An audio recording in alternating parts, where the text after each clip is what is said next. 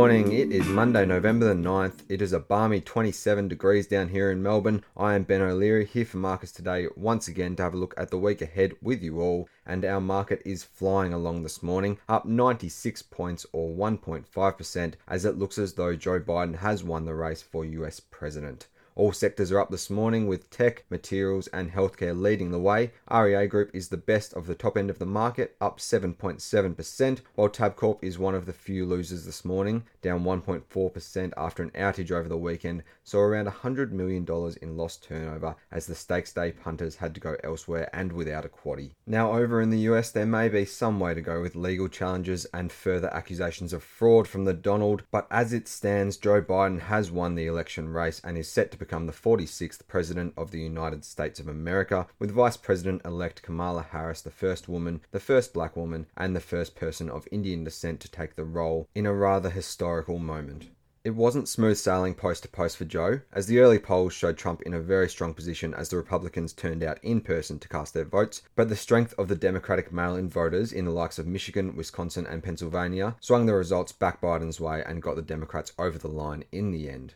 And there is a fairly remarkable video of Bernie Sanders predicting the vote count almost exactly as it did happen back in October on The Tonight Show with Jimmy Fallon. We've got a link to that up in the strategy section. And there has now been over $1 billion traded on Betfair's Next President market. Betting odds saw wild fluctuations, and at one point Trump traded as short as $1.27 before Biden came charging home with those mail-in votes. Biden is currently sitting at $1.06, with punters giving Trump just a slight chance of success with his legal challenges. Trump was always going to put up a fight, and there is still some way to go until we get a result that is free of all legal challenges. It looks like we'll also have to wait until January 5th for clarity on the Senate, with a runoff election set for the Georgia seats as neither party received the 50% vote required to take control of the Senate. It still does look likely that we will end up with that split Congress that the market rallied on the back of last week, with the Republicans sitting in a fairly strong position to nail the Senate, but we'll have to wait a little while for final confirmation. Assuming the transition to power does go fairly smooth and the Republicans hold the Senate, we've got a little list of what we can expect from the election outcome and a Biden-Harris-led America. That list includes executive orders to rejoin the Paris Climate Accord, a reversal of the withdrawal from the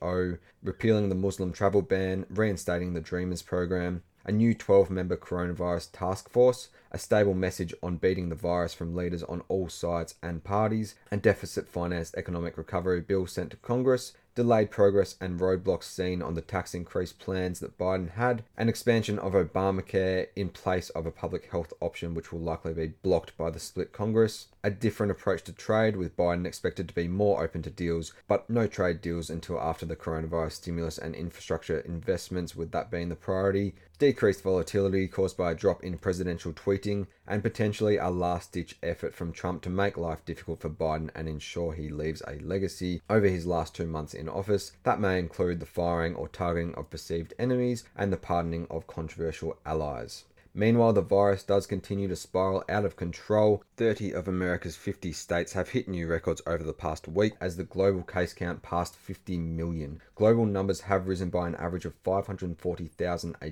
day over the last week, and a quarter of the total cases have come in the last 30 days. And I've got charts up in the strategy section of both new cases and deaths. The latest lockdowns across Europe are doing nothing to slow the numbers yet, and the deaths are following in a pretty nasty way. So hopefully we'll see some topping out there soon, but it all does make you pretty happy to be an Australian at this point in time. We have another donut day down here in Victoria, which makes it now 10 zeros in a row, as Dan Andrews announced the next step in restriction easing yesterday. Among the latest changes are a removal of the 25-kilometre ring of steel, so we can now get out travelling to those regional areas, which is a good boost for tourism out there. Pubs and restaurants can now have 40 people inside and 70 outside. Gyms and cinemas are reopening with limited capacities. The 2-guest limit remains for people's homes, but the 1 household rule is gone for visitors. Indoor sport for those under 18 years of age is back. Religious ceremonies and funeral limits have been lifted to 20 indoors and 50 outdoors. Community spaces like libraries and RSLs can now have up to 20 people indoors in groups of up to 10. and further easing is expected from November 22nd, with increases to private and public gatherings high on the agenda, which will line up nicely with the opening of the New South Wales and Vic border, which is set to happen on November the 23rd. Now looking to the week ahead for the market, and it is a bit of a quiet week as we digest the drama of the last few days. Commonwealth Bank has its first quarter update on Wednesday to round out the bank reporting, while Xero is the headline of a handful of companies that have results this week. Outside of that, we have a host of AGMs.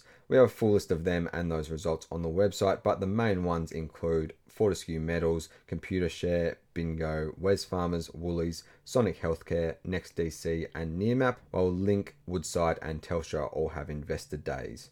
On the ex-dividend calendar, the banks are the headline, with ANZ going ex today, followed by Westpac on Wednesday and NAB on Thursday. The full list, of course, is on the website in the strategy piece. And on the economic front this week, it is a pretty quiet week locally. NAB Business Confidence is about the main event on Tuesday, followed by Westpac Consumer Confidence on Wednesday and consumer inflation expectations on Thursday. It's a pretty standard week in the US as they deal with the election outcome. China and Japan both have a few bits and bobs out this week, but nothing too major, while the UK has a little bit of a busier week, with unemployment numbers out tomorrow and balance of trade, preliminary GDP growth rate, manufacturing production, business investment and industrial numbers out Thursday, while Europe has economic sentiment on Tuesday, industrial production on Thursday, and balance of trade as well as GDP employment estimates on Friday. We of course have our technical observations up in the strategy piece today as well. There are 30 RSI buy signals on the All Ords scan this morning. Put a few of the more interesting charts up there, and they include BHP, Brickworks, Brambles, Computershare, Corporate Travel, Cleanaway, Newcrest, QBE, Ramsay Healthcare,